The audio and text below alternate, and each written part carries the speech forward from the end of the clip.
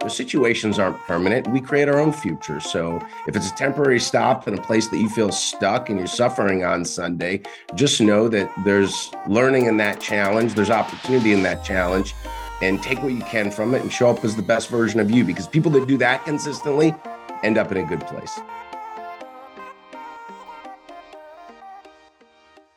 Win Monday Nation, what is going on? Here we are, early 24, and I cannot be more fired up to have this conversation because we're going to come at it again with a 2x level of impact. Key word of the day here is going to be impact, making a difference, leaving people and places better than we found them. But I am joined by two of the most high-octane, high-impact people that I know, one of which was, without even knowing it all the time, a mentor in the sports business industry. Another has turned into a dear friend and a brother in impact. I've actually seen him speak. And so one of them may have hired the other in the past, and they kind of got this interesting relationship. They are also blood brothers, but just wanted to welcome to the Win Monday podcast, Ryan and Chad Estis. What is going on, boys? Hey, Paul. Thanks for having us, man. Looking forward to this conversation. Good to be with you, Paul. Looking forward to it, brother. Yeah, absolutely. So let's start off. Of course, we're going to say impact over under. My guess is about 92 times in the next half hour or so. So let's see if we end up over under. But here's how I want to kick it off. And either one of you can go first. Impact is fill in the blank. Impact is. Yeah, I think impact is, and you used it, it's one of our guiding principles at Impact 11. It's leaving things better than you found it. And I think that specifically pertains to people. So it's a common sentiment in the world, but when you think about sales as an act of service or leading high performance teams, we should always think about leaving people better than we found it. And then we've made an impact. Beautiful. Yeah, I would say for me, Paul, impact is creating a place that people like to come to work. That's simple. I think I say this often, but if you're going to make a living by showing up at a place for 8, 9, sometimes 10 hours a day, that should be a place you have a desire to go. And I think as leaders, it's our responsibility to do the best we can to create that. And I think leaders have the largest impact on if it's a good place to show up every day. And that's a big part of what the second half of the book is with the 9 tactics. I think that's probably kind of a theme when I think of all of them, is if you're doing those things well, then it should be a great place to show up and enjoy your work. For sure. And here on Win Monday, of course, Monday is very intentional. There's not Win Tuesday, Win Wednesday, for a couple of reasons. And I'll quickly riff on this.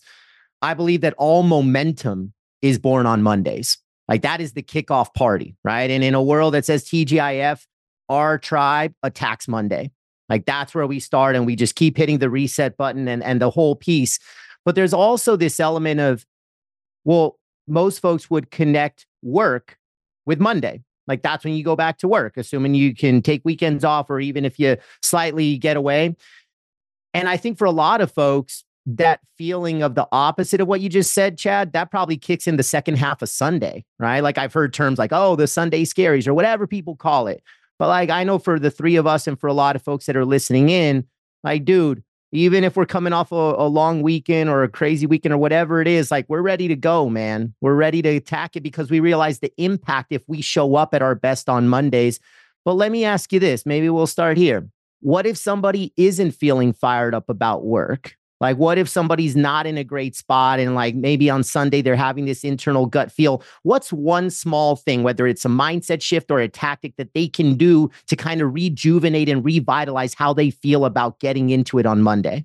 The first thing I thought when you were saying that as a leader is, am I aware of that?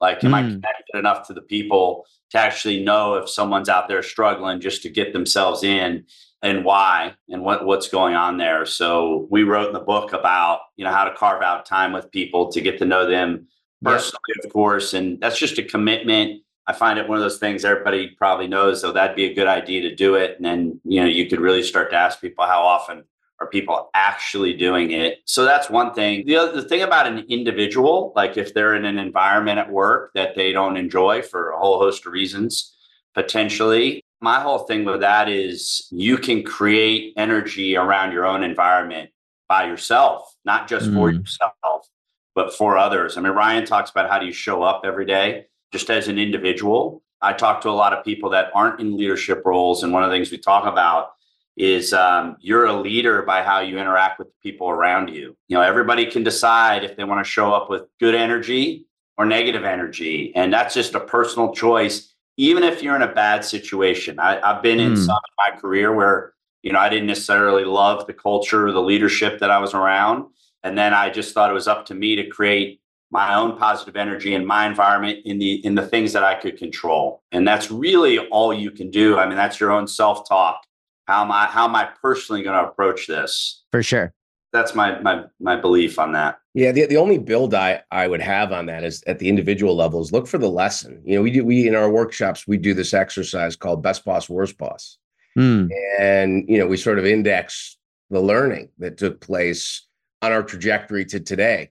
And some of the learning from the worst boss experiences is fascinating. I mean, to Chad's point, even if you're in a bad situation, if you look at it as an experience and learning, and sometimes, in your own trajectory, I think we both shared the experience of recognizing we're not going to lead a team like this. So this isn't the environment we're going to create when we have the opportunity going forward. And so the self-awareness piece is huge, man. And it's just recognizing that situations aren't permanent. We create our own future. So if it's a temporary stop in a place that you feel stuck and you're suffering on Sunday, just know that there's learning in that challenge. There's opportunity in that challenge, and take what you can from it and show up as the best version of you, because people that do that consistently end up in a good place. Yeah. Love everything you guys just said. Best boss, worst boss.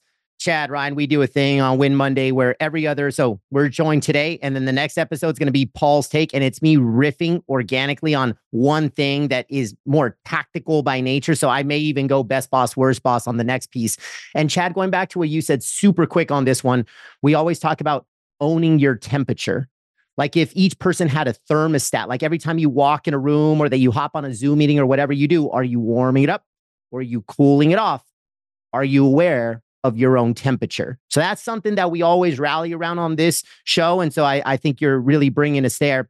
But let's go back. So it was a couple years ago, Chad, you were actually on the prior version of what now is the Win Monday podcast. It was Playmakers, and I had you on.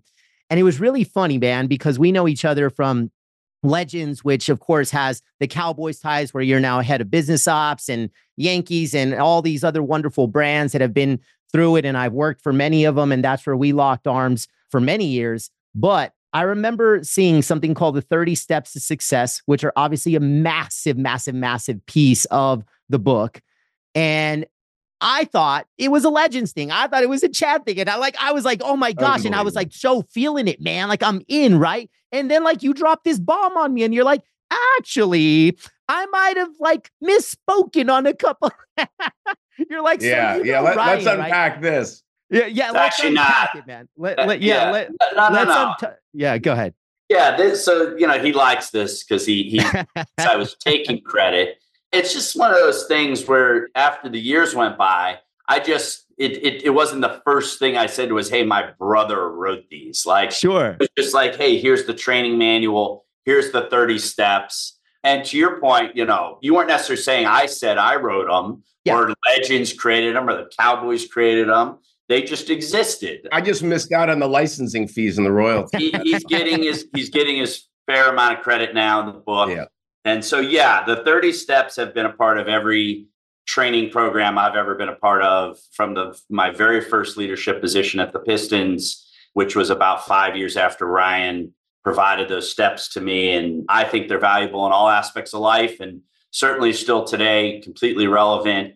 And that's why they're in the book. And look, the early feedback from the book as people are reading it is they're absolutely finding value in those 30 steps as I thought and knew they would. So yeah, man, those things are gold, and they'll live on likely forever. To win Monday and beyond, we all know that confidence is the ante to play. And I want to help. So if you haven't already, head over to my website and take your very own confidence quiz, where you'll walk away knowing your confidence score 1 to 100. You'll also get my 12 keys to build and sustain unshakable confidence. Your quiz is waiting at paulepsteinspeaks.com. May Navbar hit confidence quiz.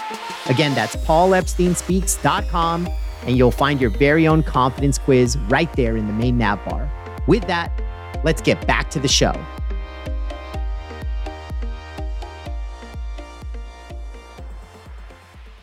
I love it. All right. So Ryan, quick one for you, and then I'm going to come back to both of you. So Ryan, if you could synthesize the essence of what are these 30 steps to success, not specific ones, because I'm going to get there next, but like just generally, what is it?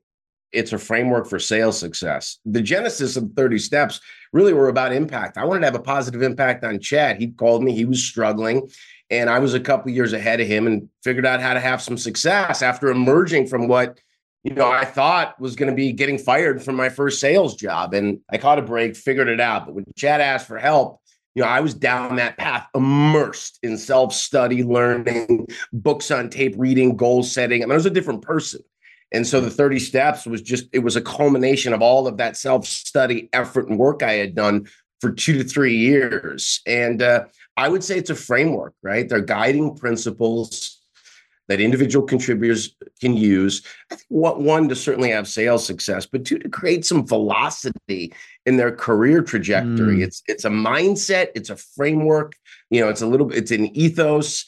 And I think that's how they're meant to be leveraged. And, whatever tenure or level of success you've had, so even me personally, when I, doing podcasts, talking about the book, when I go back and look at them, there'll be one or two things where I'm reminded, I'm slipping on that, or I haven't done that really well lately. So I think it's a good checklist to check in on. And it's nice to see that's how people are using them. I love it. All right, Chad, we'll go to you, and then Ryan, come back to you. And I know this is tough, and regardless of what hat you wear in life, whether you have kids or not, one of the worst things that you could ask is like, oh, so it's like choosing a favorite kid. So you guys know where I'm going with this next question. I'm not going to ask you which of the 30 is your favorite. I'm going to ask it in a very specific way.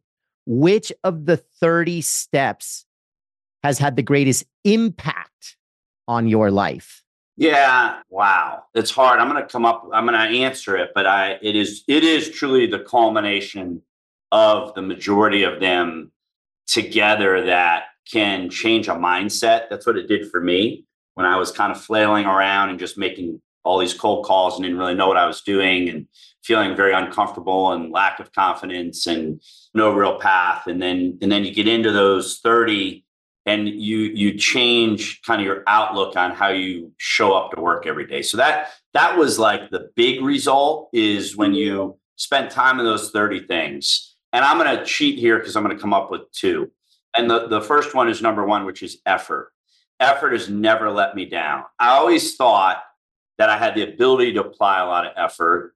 And then I thought, well, is that going to get me far enough if maybe I'm not smart enough, or I lack some of the knowledge, or I don't quite have the expertise? Can effort kind of get you through? And in some ways, I feel like it has. What that's done for me, Paul, honestly, is internally, I always thought, well, I just know I can do that. And I know I'm going to. So if I have that, then, my worst case scenario isn't going to be horrible. I'll say that. Yep. The second one is self-education, because one of the things that, was a big part of what Ryan sent was, hey, man, go teach yourself how to sell. Like, you actually don't know how to do it. And I was like, well, I thought it was just make a lot of calls and work real hard. It's like, no, there's a skill in there that we all now very well know. And there's all kinds of materials. So it's like back then, 30 years ago, go to the bookstore, check out these 3 books. Here are the cassette tapes you need to listen to, and spend 15 minutes a day getting better at the skill set of sales. And you will start to feel more comfortable and more confident. And that was massive for me. Oh, by the way, when I was starting to want to become a leader, I was reading leadership books before I ever got my first leadership job. There you go. So I actually had a sense of, how do I want to do this when that happens? And that was the book, Don't Fire Them, Fire Them Up, by Frank Bassetta, whose quote is on the front of our book. Was probably the most influential book during that time for how I thought I wanted to lead. And so effort and self-education for me. Love it. Yeah, he took mine, which was self-education. Would you, hey, Ryan, would you have doubled down too? Would you have cheated as well? I'm going to go to another one that I think is really instrumental. It's the building relationships, right? It's, I always say that, and Chad talked about, building a place where people want to come every day. What they're looking forward to in many respects is the relationships they have with people they care about. And, when you feel like you're part of something larger than yourself and you're connected to something and you're contributing to something that's important and valuable and you're creating impact and you're having fun and doing it with people you love, the relationship component, I always say life is people. And so I think we've experienced that together, Paul, in the community at Impact 11. Yeah, I think that's a deep and sort of consistent thesis in the narrative of the book, specific to my relationship with Chad. And that's why the project ended up being a lot of fun, is that we did it together and we really are better together. So the building relationships, obviously it's mentoring and relationships are huge to create career trajectory, but I also think they create fulfillment in life. Beautiful. Yeah, we always talk about one of the questions you can ask yourself at the end of a day, whether you want to journal it or however it is that you really memorialize these things, is what relationship did I build or enhance today? Like, and that's just like an everyday, like no days off. It's just a calling card. And so let's go there. I love that question. One that I use actually so similar when I'm working with leaders and managers is, who did I impact today? And it's an impact question, right? And the more specific you can be, I think the better leader or manager you are. So. For sure. So if life is people, clearly, and we've crunched some numbers here, and depending on what industry you're in, but the average is, especially if you're on the aggressive side, you're going to work over 100,000 hours over the course of a career. And so if we know that, we know most of our waking hours are going to be at this place called work, and we want to optimize for that. And that's a large part of why we're having this conversation. But life is also bigger than work. So if life is people, my question for either of you or both of you is, if I don't feel deeply connected to the people at work, where else can I seek out these relationships that can be absolute game changers and needle movers? Like maybe at work is just not, or a glass half full. Maybe it is, but maybe I feel like there's more out there. It's not enough. I want to really like 4x the quality of my relationships. How would you advise somebody in that scenario? I think, first of all, you have to be real intentional about it, right? And so there's opportunities all around us. And so I would say open your eyes, open your mind, and open your heart to make an effort to create meaningful connections. I think there's an art to seeing someone and knowing someone and then being vulnerable enough to be seen and known. And sometimes, I think we're uncomfortable with that level of intimacy. And I think that's changing in the world. But you see, like, it's an issue. You look at loneliness statistics and isolation. I mean, it's, when the Surgeon General says loneliness is an epidemic, it's a health crisis. We've arrived at an interesting inflection point, and I think we need to get back to orienting ourselves to have those close, intimate connections. Family is an obvious choice, and then I think in our communities too. But it takes time and it takes space to nurture and develop those things. So I'm not married. I don't have kids, and I live alone, and so that's something I've had to be really intentional about cultivating it, but it's enriched my life. I have community at home where I live, and I've been very intentional about adjusting the way I work to create community so I have those relationships professionally. And if that's absent, I think having an advisory board, mentors, counselors. I've always worked with a coach or something I call a PBOD, a personal board of directors. And if you have 6 or 8 people that you've reached out to that you respect, that are willing to reciprocate and invest back in you. And I found people I've asked are more than willing. They want to help. That's been important for me. So. Yeah, so good. So let's go there. Personal board of directors. That's really solid. So give me an example. So what's the starting point? So if I don't have a personal board of directors, I think I know what you mean. And I usually have a business context I attach to a board of directors. But if I'm listening into this, I say, all right, cool. I want to form a personal board of directors. Like, help me think through that process of assembling in a way that you feel is optimized. Yeah. So a little self-awareness, what are you looking for that you don't have? Or what, a little gap analysis. If you're here and you're trying to get here, what are you missing? And for me, there were some key ingredients. And so I'll give you a couple of examples about how I might round that out. So Chad would be somebody that would be great for my personal board of directors because he's in industry, right? And if I'm thinking about, how can I grow my business, having a line of sight into things that he thinks are credible, valuable, things that he would get, he's a great advisor. Anyhow, I trust him. I know he loves me and he has my best interests in mind. And he's also willing to give me tough feedback when it's called for. My financial advisor, who's also a good friend, he's on that personal board of directors. If I'm going to make a big investment or a decision about my business, I want that guidance. I want that counsel. So I'm rounding that out. My spiritual advisor and life coach, he has a place on there. And because he's giving me a different lens and his perspective and a different kind of fulfillment. So it's not just about my business growth. It's about holistic growth as a person that rounds me out in all aspects of my life that are important. Yeah, so good. I select people I know that I think have a high probability of saying yes. There you go. 9 tactics. So 30 steps to success, massive part of the book. And then we kind of shift gears. It almost felt like a handing off of the baton of, look, for one, I think both, you can call them lists, you can call them frameworks, you can call them whatever you want. At the end of the day, more important than what we call them is who they serve and how they create more impact in people's lives. I think every person in the world can apply both. Like you said, one initially started more for sales. Man, every human being can apply the 30 steps. Obviously, functionally, like maybe there's a different type of way that somebody in a sales profession can use it. But even the 9 tactics, you talked leadership, but not just all types of leadership, human-centered leadership. So maybe, Chad, you can define, what do you mean by human-centered leadership? And then I want to start a double click on them. Ryan and I, we've chopped up on these topics over the years and challenged each other and debated and shared a lot of information about what we think is, really good content around leadership. I think the biggest thing is, we all have heard this discussed before, and many of us have experienced it. You go from a sales position potentially to a leadership position. You go from worrying about yourself all day to all of a sudden you're supposed to worry about others. And that transition is often hard for people to make.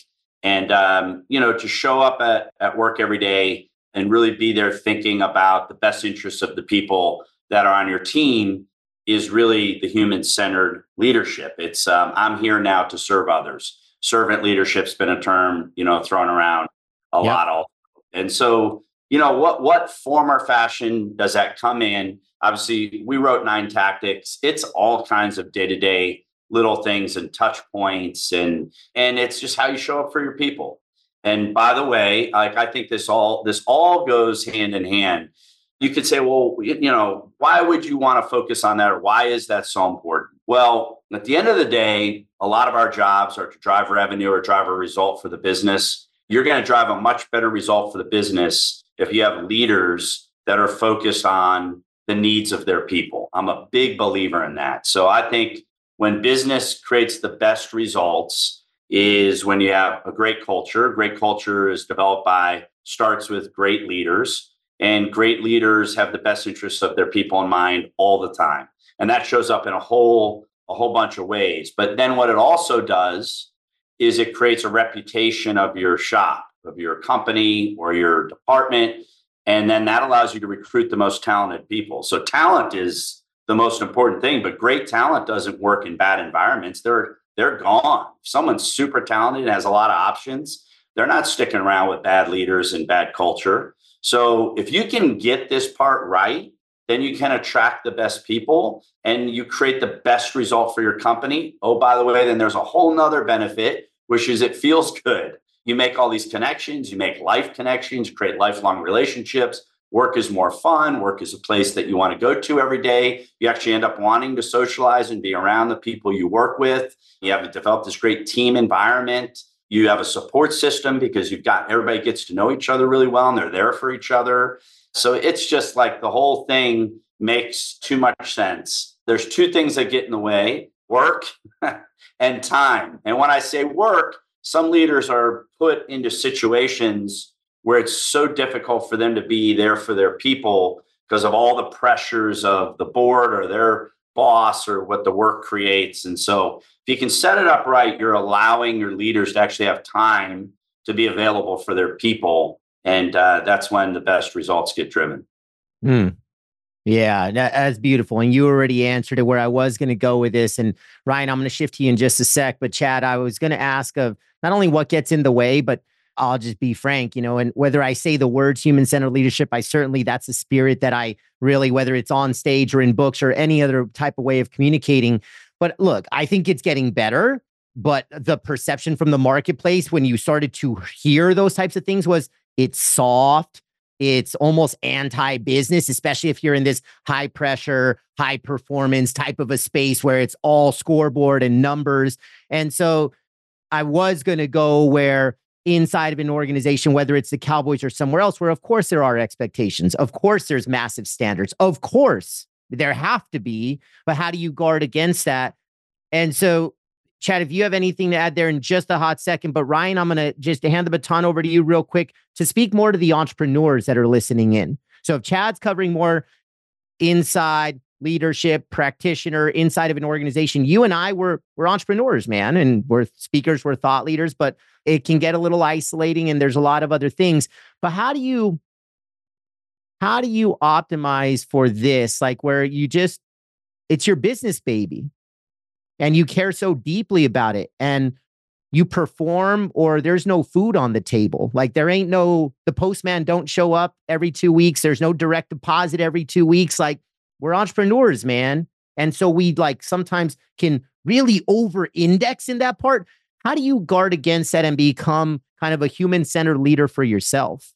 So consciously, like this requires self-awareness. And I think and whether you're a solopreneur, running a business practice, a small business owner, which I am today, I'm scaling a company now, or you're running revenue for one of the world's best brands like Chad is, or a Fortune 500 company like I did. Microsoft's CEO is a human-centered leader. It's one of my favorite case studies. And he recently came out and said, look, EQ trumps IQ. Intelligence, ideas, strategy. That's not why, business fails or certainly change efforts fail. It's people and the resistance, the most complex part of the business. And I thought that was a really powerful sentiment. The soft stuff, it's not soft. It's the hardest stuff to get right. But to Chad's point, it's the driver of result. And one of the reasons I was excited to write a book with him is because he embodies what a human-centered leader is. And it's pretty difficult to argue with the result of his organization, in terms of creating value and customer activation.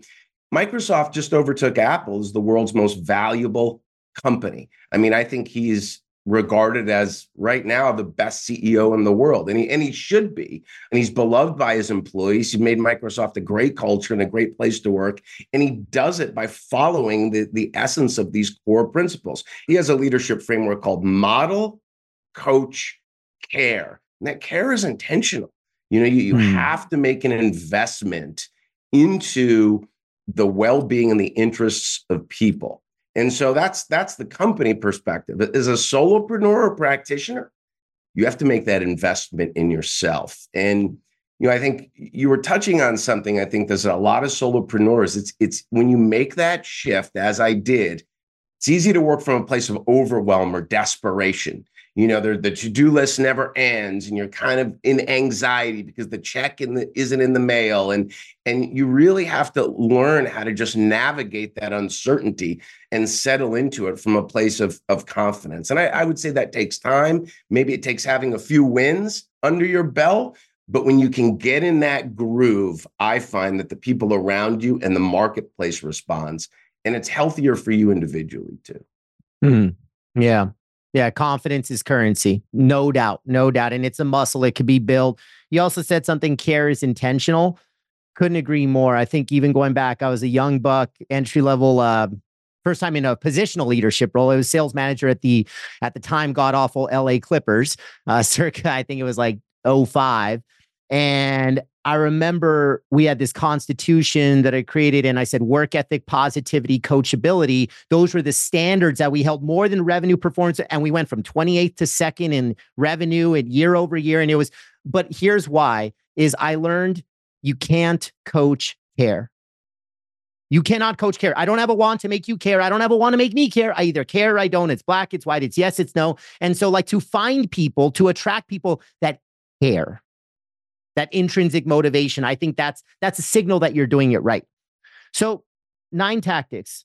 And I'm a little biased on this one. I'm going to assume they were not written in order of importance because I am in love with your number 9 because, there's a little book out there called Better Decisions Faster. And number 9 is something like be decisive. So of course I want to quadruple click on this one, guys. So Chad, I'll kick it to you. Talk to us about being decisive. How does that show up in your world? And also maybe talk to us about like a time where being decisive has hurt you, or maybe there's a story about how you learned this hard lesson. I work for people that are decisive. And I think when I think about it from the perspective of that is we've all been in situations where decision-making lags and the frustration of that. I think the expectation of leaders when they're asked to make a decision or solve an issue, that's, part of the expectation is decisiveness. And I just think that's at the end of the day, that's what people are looking for. I think of it also in terms of responsiveness. Like, have you ever worked for someone and you send them something and you're like, yeah, I haven't heard back in a week. And then you prompt them again. That happens all the time. So both of those things, decisiveness and responsiveness, there's a little bit of that kind of goes hand in hand. It comes down to respect, but a lot of people work in fear. So some of what you're hoping to create is where there's an aggressiveness and mistakes are okay. And we can get through those mistakes. And I work for 2 organizations that takes big leaps, that are doing things often that have never been done before. There's no playbook. You can't go talk to the previous group that just did that successfully and pick their brain. So you're out there on an island and you're taking a big leap. That takes real decisive behavior. Mm-hmm. By the way, within the decisiveness, of course, some of the decisions are going to be wrong. And there's going to be some fallout from some of those things. But then if you're in a place of forgiveness, if you're in a place of understanding, if you're in a place of aggressiveness, then you get through those and learn from them and come out the other side. And that's the environment I'm trying to create, where if you're in a place where everybody's on eggshells, if they do one thing wrong or say the wrong thing, you can't have the best business outcomes. And you certainly can't take risks and do them well and come out the other side of those, because people are going to be afraid. It also goes hand in hand, I'll just add to it, with people being comfortable disagreeing with the leader. I have people that will come on my office and say, are you serious, man? Like, what are you thinking? And actually like argue it out. So of course, I feel like I want and need that. And by the way, probably shocking to some, but the Jones family is that way. Jerry Sr. wants dialogue, debate, wants information from multiple sources, and is open for all that. Of course, he's, final decision maker at some point. So some of all that is like too many people, unfortunately, are working in fear-based environments. So that was a lot out of decisiveness, but so much of this stuff all kind of runs together, in my opinion. Can I just build on that for a second? Because I think he's touching on something that's really important. He out of decisiveness, he's also talking about, the single key ingredient to high performance teams, which is psychological safety. Yes. And, it's interesting because I teach, I have some of this data top of mind, right? Well, only 33% of employees would say that management encourages dissent and debate. And only 35% of employees today would say that management tolerates small-scale failures. So if you're not allowed to challenge or question the way things are done, and you're not allowed to take intelligent risks, how are you going to drive innovation and experimentation and leapfrog the competition and gain an advantage? And to his point, too many people today are uncomfortable or work simply to protect their jobs, not to advance. And we're in an interesting time, man. Things are changing so fast. There is no status quo. And if you're not in an environment where you feel comfortable debating ideas and discussing the best way forward and taking chances, you're going to fall behind. And so, pretty quickly here, we see how the soft skills become actually the key ingredients to driving innovation, performance, and growth. So good. Love the spirit of Win Monday? Then join the Win Monday community. an elite tribe of like-minded and like-hearted people just like you and I, on a mission to get 1% better every day with unshakable confidence. For Win Monday gear, motivation, and exclusive content just for you, you can find it all at paulepsteinspeaks.com. In the main nav bar, click on Community. paulepsteinspeaks.com, main nav bar, hit Community. With that, welcome in, and let's get back to the show.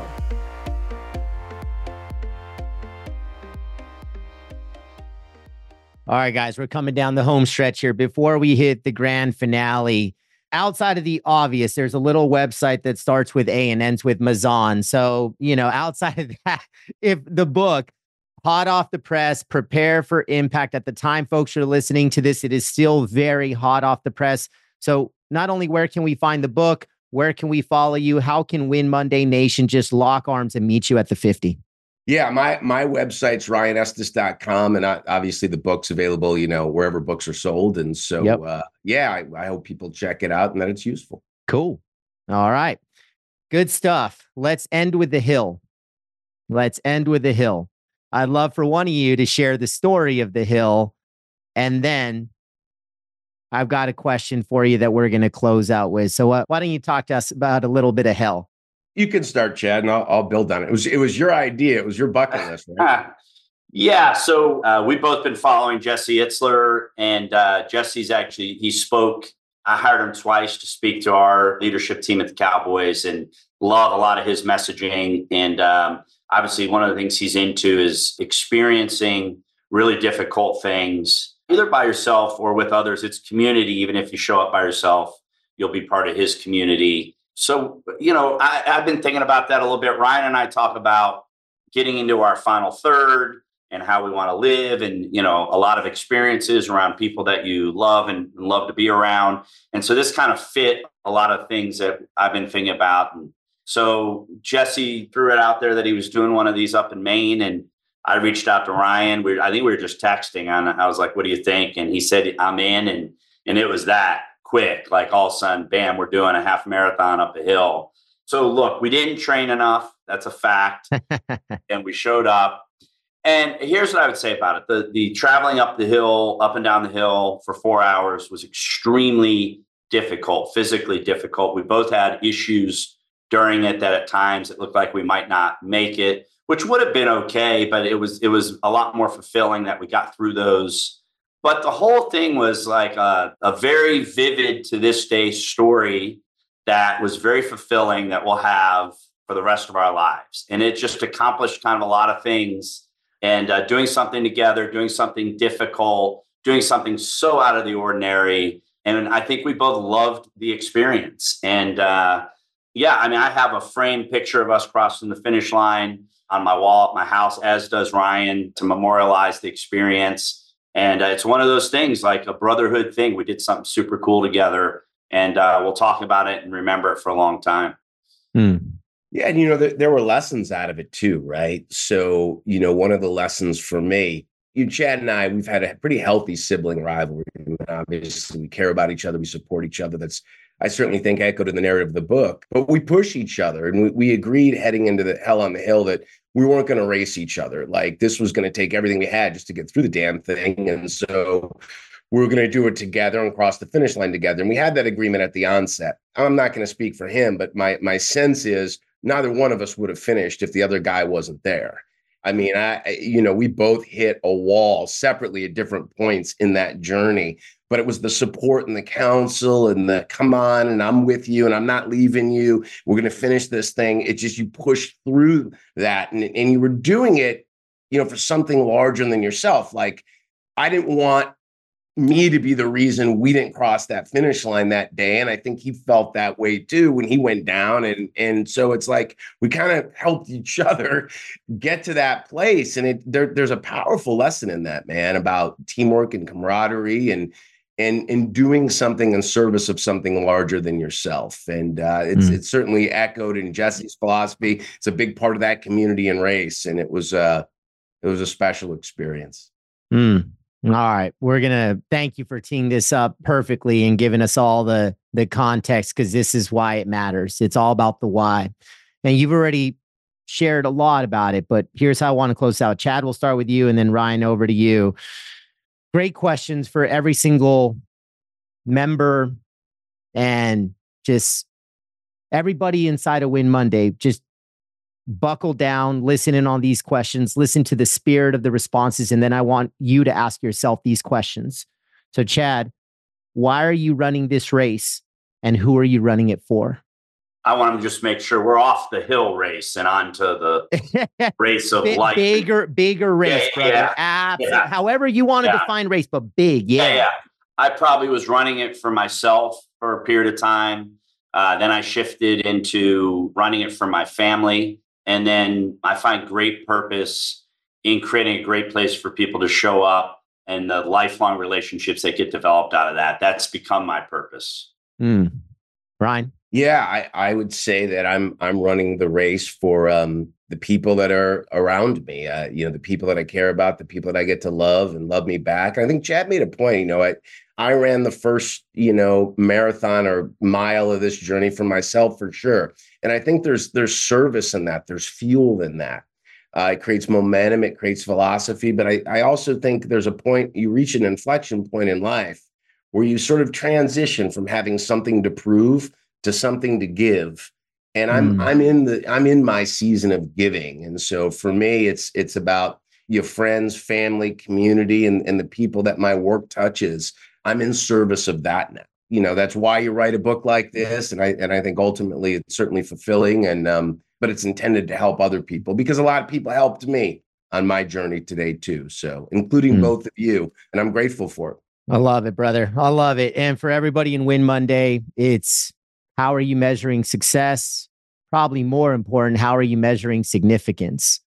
And I would wholeheartedly agree with the Estis brothers that it used to be for me. And then after the worst day of my life, losing my pops, my hero at 19 years old, every single day, my sole mission is, did I make my dad proud?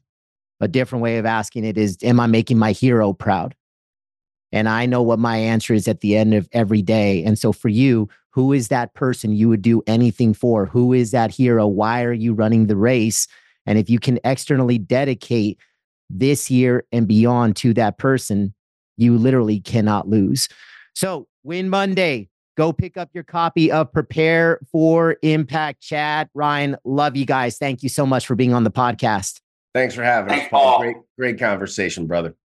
Appreciate it. Another fire episode of the Win Monday podcast is in the books. If you gain value from today's conversation, don't forget to subscribe and share it as we grow our Win Monday Nation together. Until the next time, let the rest of the world fantasize about Friday. You and I, we choose to win Monday.